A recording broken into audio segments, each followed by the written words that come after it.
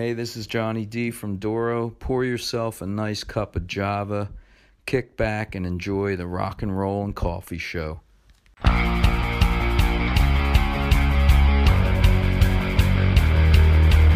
you the best in music and movie guests. It's the Rock and Roll and Coffee Show. Yeah, with Joe. It's the Rock and Roll and Coffee Show. Yeah, with Joe. It's the Rock and Roll and Coffee Show. Yeah, with Joe. It's the Rock and Roll and Coffee Show. Yeah, with Joe. All right, welcome to the Rock and Roll and Coffee Show, episode number 58. I am your host, Joe Sibilia. My guest this evening is drummer Rob Affuso. Now, Rob is best known for his days in the band Skid Row, and now has his own business. It's a like an event entertainment type business called Soulsystem Orchestras. They play corporate events, weddings, that type of thing. Now, it did take Rob and I some time to get this conversation scheduled, so we were on kind of a time crunch. But I did get to talk to Rob about joining Skid Row, his audition with Bon Jovi, which actually led him into Skid Row, as well as what he's currently doing now with the Soulsystem Orchestras, and everything in between. Now, if you enjoy listening to the show, please follow us on Instagram. That's where we are most active. So you can find us over there at R&R Coffee Show. And you can also find us on Facebook and now Twitter. And don't forget to go over to Apple Podcasts and subscribe and rate the show. I hope you enjoy this episode, and thanks for listening. Hi, Joe. Hey, Rob, how are you, buddy? I am great, thanks. How are you? I'm doing great. Thanks for joining me this evening. Oh, my pleasure. I thought maybe we do a cooking show. A cooking show? You explain the cooking. Well, I was just figuring out what I was going to make for dinner, and I was just putting stuff out, and I thought, wouldn't this be fun? We'll do a cooking show. We could. You're welcome to make your dinner and explain what's going on while we chat. Nah, it's boring. Oh, man. How's the last year been treating you? Well, the last year has been pretty slow, Joe. I don't know about you, but I got 50 acres of farm here. Every blade's been polished. Every blade of grass. Where are you at now? In Jersey? I have a horse farm in the Hudson Valley area. Okay. Up by New Paltz. Okay. And also have an apartment on the Upper East Side. All right. Okay. Yeah. Well, good. So doing a little farming. You're in Jersey? No, I'm in South Carolina, the Myrtle Beach area. No, that's right. You asked me if I was in Jersey. Yeah. Okay. I gotta get this interview thing right. I forgot. I forgot how this is done. No worries. Hey, listen, I know we're on a little bit of a time crunch right now, so yeah, we'll just get right into it. How's that? Shoot, man! I thought you were recording already. I am. Okay. All right. Well, on this show, I like to go through your journey and your career, kind of from start to the end. So you've got a huge career. You've done a lot of things. So we're going to crunch this down. But, where did you first start playing drums? When did you find your love for music? Well, I literally, I was just showing someone. I don't know if you've seen that. I don't know if you follow me on Facebook. I think, did you come through Facebook, or you may have came through my website? I don't remember. But yeah, no, I actually, I started about 3 years old playing drums on the floor in my parents' house. And I've got some photos of that, which is actually pretty funny that they have been posted up on official Rob Affuso at my Instagram site, and also it's Facebook. But yeah. So that's really when I started, Joe. And then I loved drums, and I started playing my mom would set up a drum pad in the living room, and I'd play to the TV, whoever was on, and then I went into school, into the school band, and through that I did actually some marching bands, and then I decided if I played rock and roll music, girls would like me. Yeah, and that's always a plus with rock and roll music, right? Well, Yeah, well, whatever. and, and then I played in all the school orchestras and jazz band, and then I started playing in rock bands when I was 12, and start playing out in clubs. Wow. My mom would come with me to escort me to the because it's 18 and over, and I Yeah. was 12. Yeah. So I would do that, and then go to school the next day. Yeah. Was there music in your family? I mean, you got started really young. Was that always around?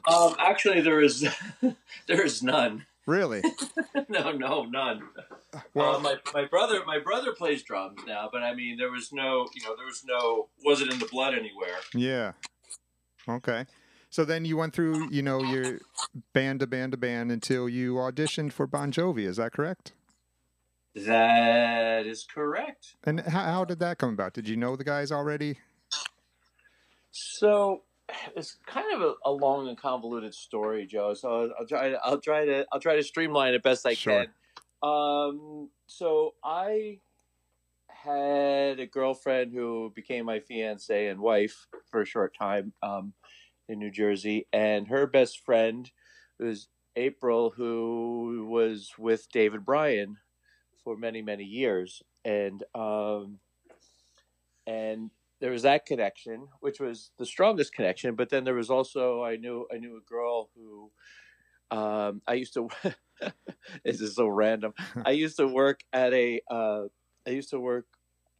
as a camp counselor, events coordinator for Jellystone Park, and Yogi Bear. Yeah, And, yeah. yeah, and I was fortunate enough to dress up in the big old Yogi Bear suit in the middle of August. It was a great job. That was fun. But I did get to meet a lot of interesting people. And I met this girl at the campground. Her parents used to come there all the time. Well, she happened to be childhood friends with Sabo. And so there was this kind of weird synchronicity. She said, "Oh, well, I'll tell Snake, put your word in, whatever." And so as it goes, I got the audition, random audition from Bon Jovi through David Bryan and my future ex-wife. I don't really. I mean, that sounds funny, but that's what she was. That's what happened. Yeah, I get it. So I get this audition, and I actually literally have been waiting for the audition for months and months. I get this audition. I'm at the beach on the Jersey Shore. I get this call, and like, okay, can you be at the studio in 2.5 hours? And that was, the studio was an hour away, so I had to get home. I had to pack up my drums. I had like a 12-piece drum set, and I had a Toyota Corolla. Nice. So I got home, and I just took the essentials. I got to the audition, and I this was during right after they had released Runaway. Okay. Because they released that on the WAPP radio. It was a band contest, and Bon Jovi had won that, and so they were starting to get big. So this was really before they had blown up, of course. So I get the audition, and I go there, and Snake was there, just because he's good friends with John, and they had grown up together. So I did the audition, and then Snake came up to me and said, "Hey, I don't know what's going on here. If things, good luck to you here, but if not, we're doing something. Me and my buddy Rachel, we're putting a band together. Would love to have you come join us." So obviously that didn't work out with Bon Jovi, and connected with Snake. And the poor guy, they had me audition on somebody's drum set in a basement, and I hit the drum so hard I destroyed the drums. Well, they all you're a looked drummer, at each right? other, and they're like, "How are we supposed to tell whatever his name is that we Yeah. auditioned the drummer on his drums?" Clearly, he didn't know he was going to be out of the band. Right. Well, so and that was it. And then I got the audition, and so that's how I got the audition to Skid Row. So, and then we got Scotty, and then we got Matt. Well, Matt was already in the band. Matt Fallon, he was the original singer, and then he did Stupid. he stupided himself out of the band. I was going to ask what happened with him, why that didn't work out. And so then we looked for a singer forever, and Mark Weiss happened to be close with Sebastian, and he said, well, I know this guy in Toronto. We flew him down, and that was it. Damn, it was magic. So soon as Sebastian came in, did you guys know right away, yeah, this is the guy? Oh, yeah. It was amazing. I mean, he's probably one of the top frontmen of all time, I would say. He's pretty good. Yeah. He's pretty good. Yeah. Hard to live with, but a great singer. You know, that's not the first time I've heard that, unfortunately, but... Well, all right, so... It is what it is. Yeah. So once you got Sebastian in the band, how quickly did you guys get your deal?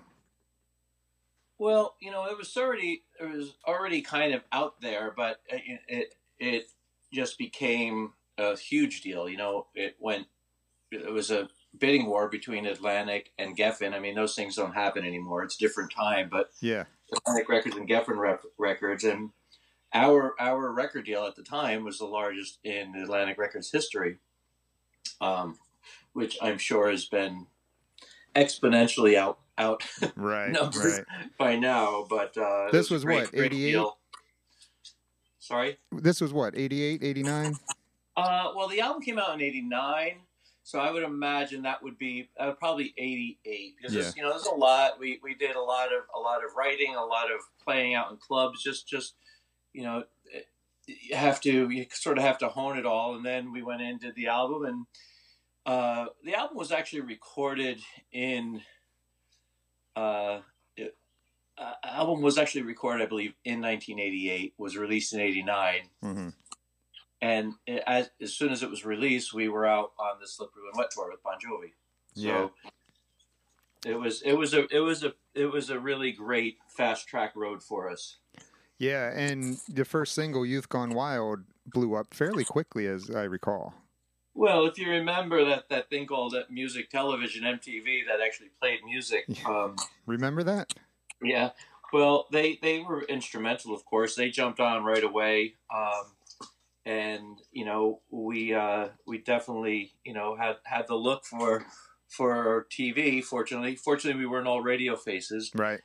And that did well for us, and it really catapulted us. And the songs were great. Yeah. If I do say so. Well, I agree. I have to agree with you. I remember going to the mall. You remember those things? Yeah, I do. I went to the mall. I've tried to stay away from them for the past year and a half. But... Yeah. But to pick up your debut record on the day it came out, and the guy was just putting the cassette tapes out, and that's where I got mine. Oh, was it in January? I don't remember what month it was. All I remember about that day was him pulling them out of the boxes, and I grabbed one as he was pulling them out, and it was raining. For some reason, I remember it was raining that day. It's crazy what your mind remembers. And then you went out and put the cassette in, and I hope it was love ever after. It was definitely. So everybody knows, at least most people listening to this, I'm sure they know the history of Skid Row, what happened after that, and all that kind of stuff. So you recorded your second album, Slave to the Grind, and that was around what, the early 90s, right? Yes, that came out in 1992. Okay, so that came out as the tides were starting to switch, but it was still a huge hit.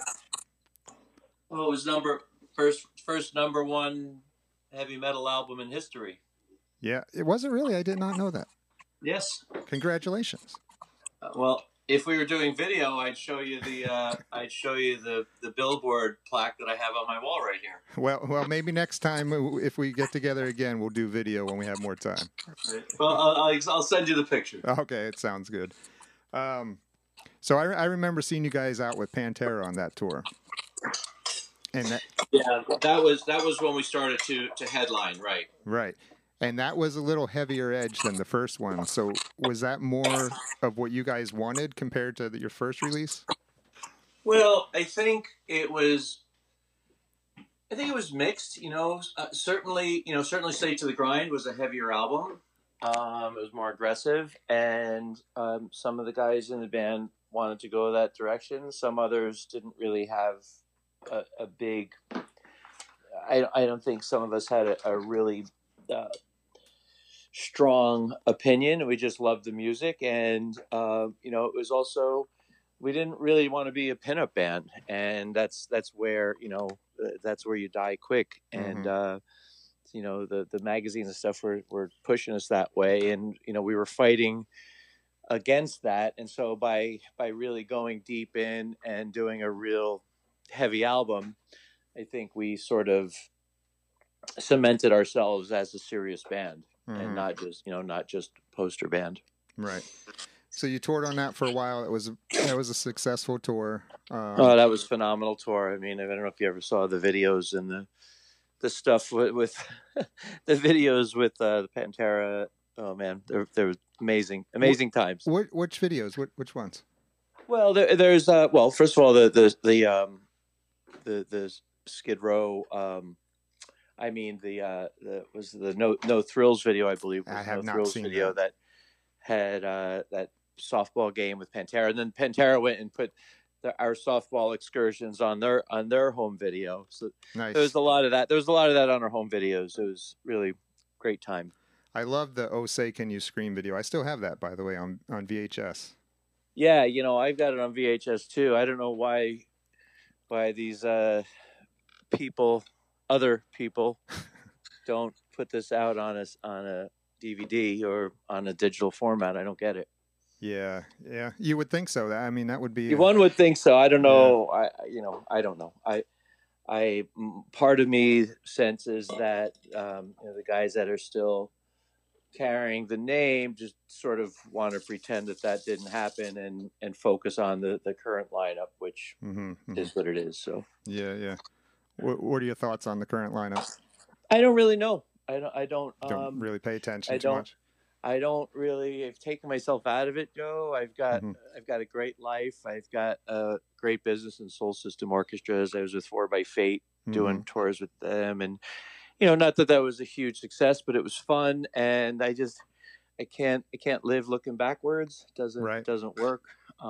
That's a good attitude to have. It's unhealthy, and I don't really pay attention to what they're doing. And I wish them the best. And it is what it is. And there's the end on that, right? Yeah, right. I got you. So fast forward, you did Subhuman Race, which did not, fare as well. Right. It didn't. I mean, I love that album. That was my favorite album to play. I thought it was a great album too, but unfortunately that was right smack dab when everything switched around. Yeah. But we also, I think that was a tough time, and it's too bad that we didn't get another chance to do another album together, because I think the band was in really high form. We were like a machine, and I wish we had a chance to do a little bit more together. But we tried to remain true to ourselves while also kind of keeping a toe in the sound and the production wise. And I mean, I think the album was great. Obviously it didn't do. A lot of people don't think it was that great, or I think a lot of it was we also didn't have a lot of the support from the record company at that time. We were with Atlantic. A lot of the team had moved over to Universal, and our support really waned on that. And we needed that support in that time, because Nirvana had really taken the legs out of our genre, and and that genre of music did, and there was a bit of a backlash. But I think the album was good. We also we were still doing sold out shows, although there were smaller venues, but they were still sold out. I wish we had an opportunity to do another album. I would have loved to have seen what would have come from that. Right. When was the end of Skid Row? Was that 98?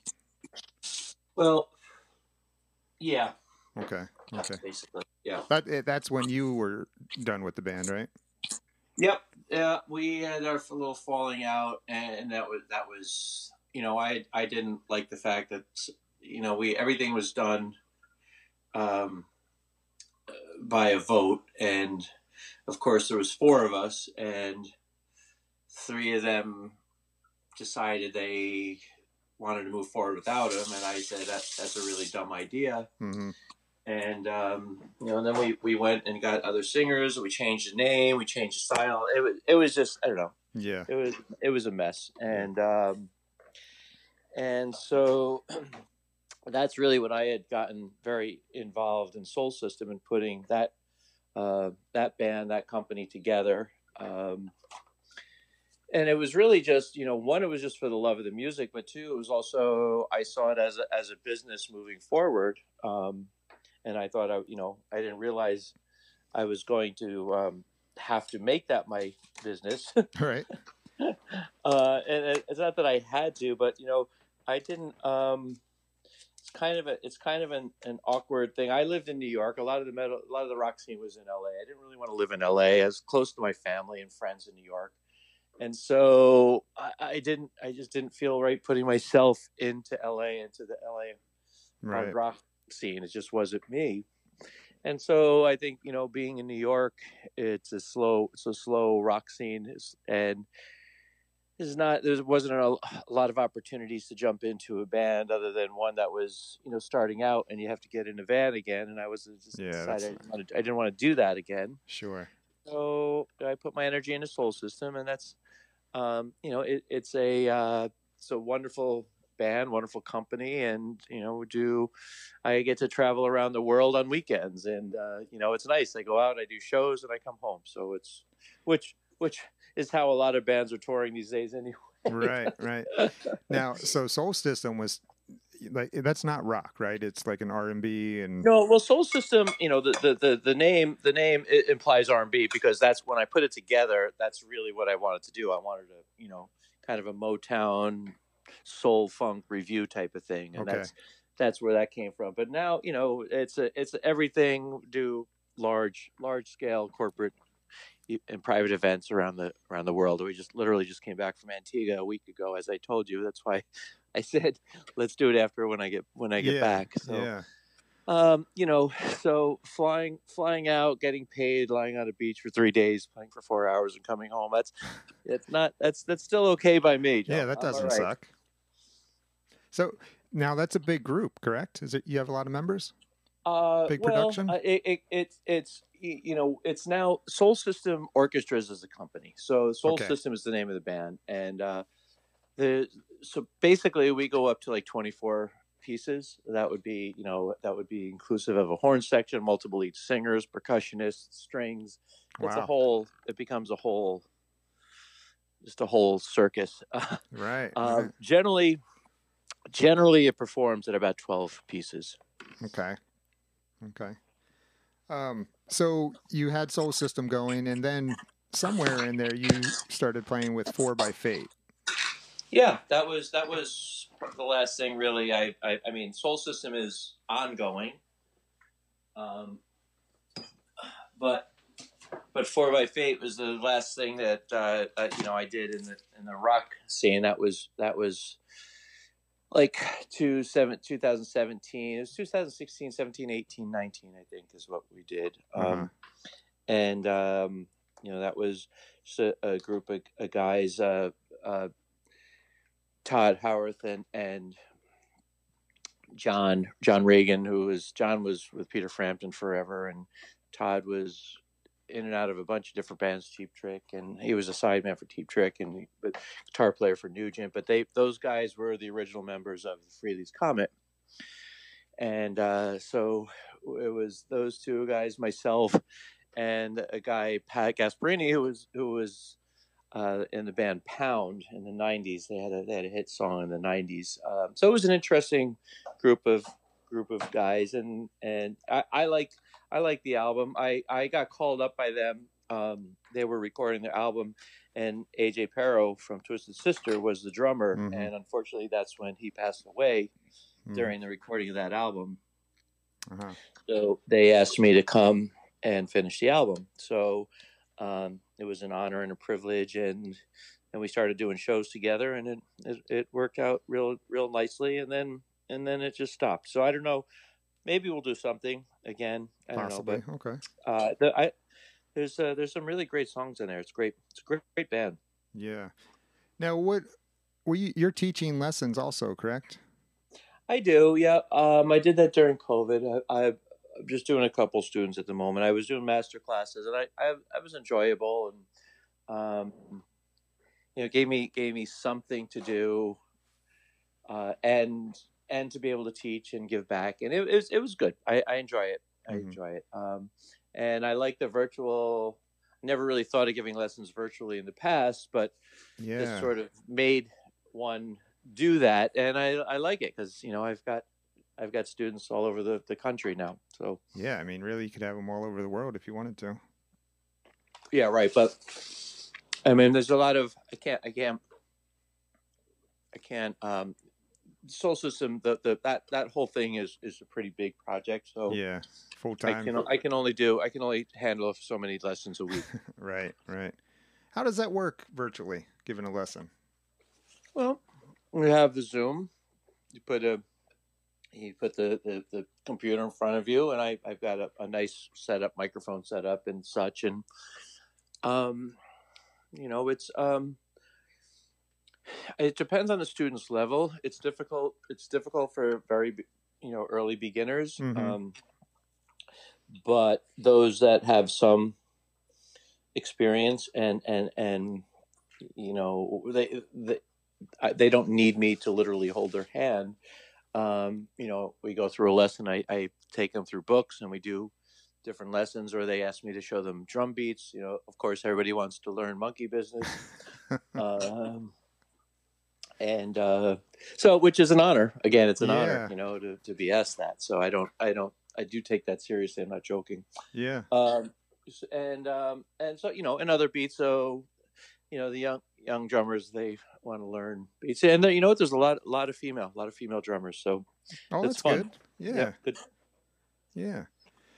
Well, do you think? I know we're running out of time here, but do you think there will ever be one last Skid Row run with the original guys? Or would you want that? Of course I would want it. Yeah. Okay. Yeah, of course. We almost had it. It fell apart several years ago. It was very close. We literally had festival offers and things were coming in, and then one big giant fight erupted, and that was it. So I don't know. I'm in at the drop of a dime. I can't speak for the others. I know Sebastian would do it. Yeah, I think he said he would do it. Yeah, I think I can't talk for the others. I know that because he's told me, but I don't know. So I'm here. He's there. We're here, and if it could be, I would love to do it, but we'll see. Well, hopefully that can get worked out one day. I hope so, Joe. I mean, I think that would be a huge draw.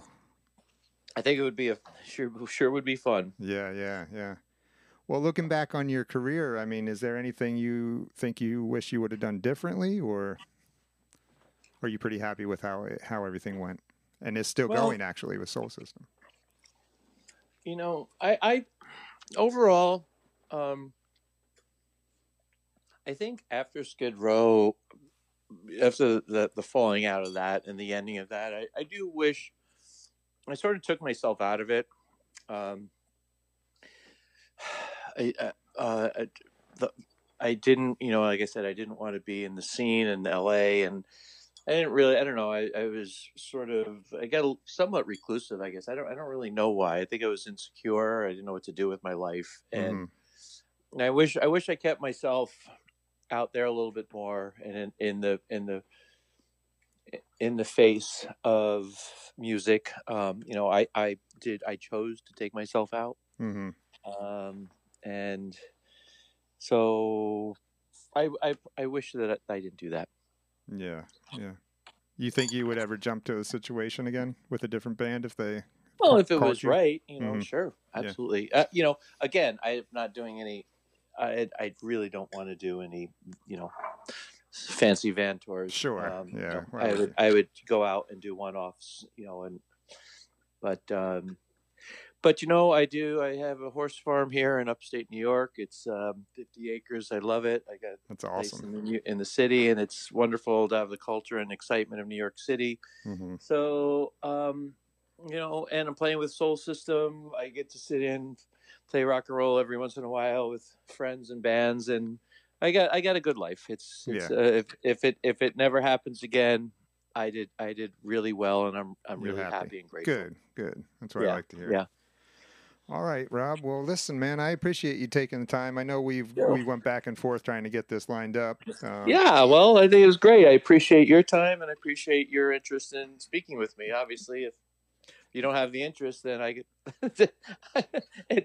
there's nobody to talk to, is there? Right. Yeah, no, of course. Yeah, and Skid Row, when I was younger, I'm almost 50 now. So when Skid Row first came out, like I said, I went right away to get the cassette tape and had the pictures on my wall and that whole thing. So, right. I mean, it was a pleasure talking to you. Well, I thank you, buddy. It's been a pleasure too. So, well, maybe we'll do it again next year. Yeah. Hey, listen, before you go, hang out 1 second, okay? Yep. All right. Thanks, Rob.